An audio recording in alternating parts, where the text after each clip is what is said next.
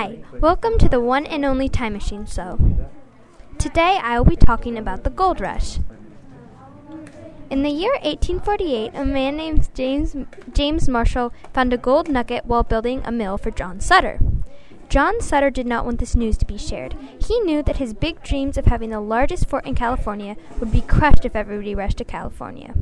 But James Marshall spread the news anyway, and soon millions of people came to California to find gold.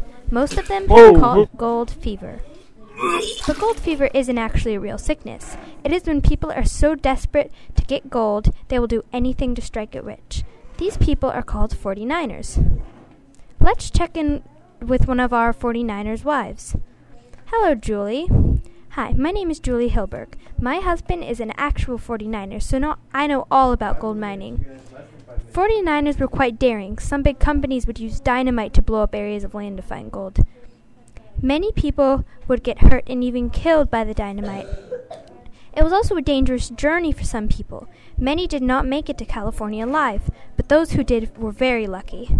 That is correct, Julie. People are still finding gold today. Maybe you will be lucky enough to find a gold nugget. But do remember to yell Eureka! That's all for today, folks. Please visit our website at timemachinestories.com. Bye!